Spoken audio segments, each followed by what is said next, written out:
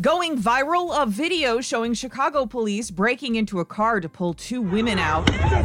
I'm Jennifer Brown. Here's what's trending. It's tough to watch. The car the women are in is surrounded by cops hitting it with batons. I felt like an animal. They pulled me by my hair, dragged me out the vehicle, had my face down on the concrete. Moments before, a nearby mall had been looted and police were called to the scene. Chicago's mayor promises a full investigation. A piece of American history is likely to go, or at least be relocated. Virginia's governor is expected to say more on removing the statue of Confederate General Robert E. Lee from downtown Richmond. It's been a target in recent demonstrations. It needs to go. We need to remember, but at the end of the day, we can't praise this. And a new study out of Harvard lays out some ground rules for hanky-panky during the pandemic. Face masks with a coronavirus crush are a must, and one should really avoid kissing if you don't know the person well. COVID giving "have you been tested" a whole new meaning.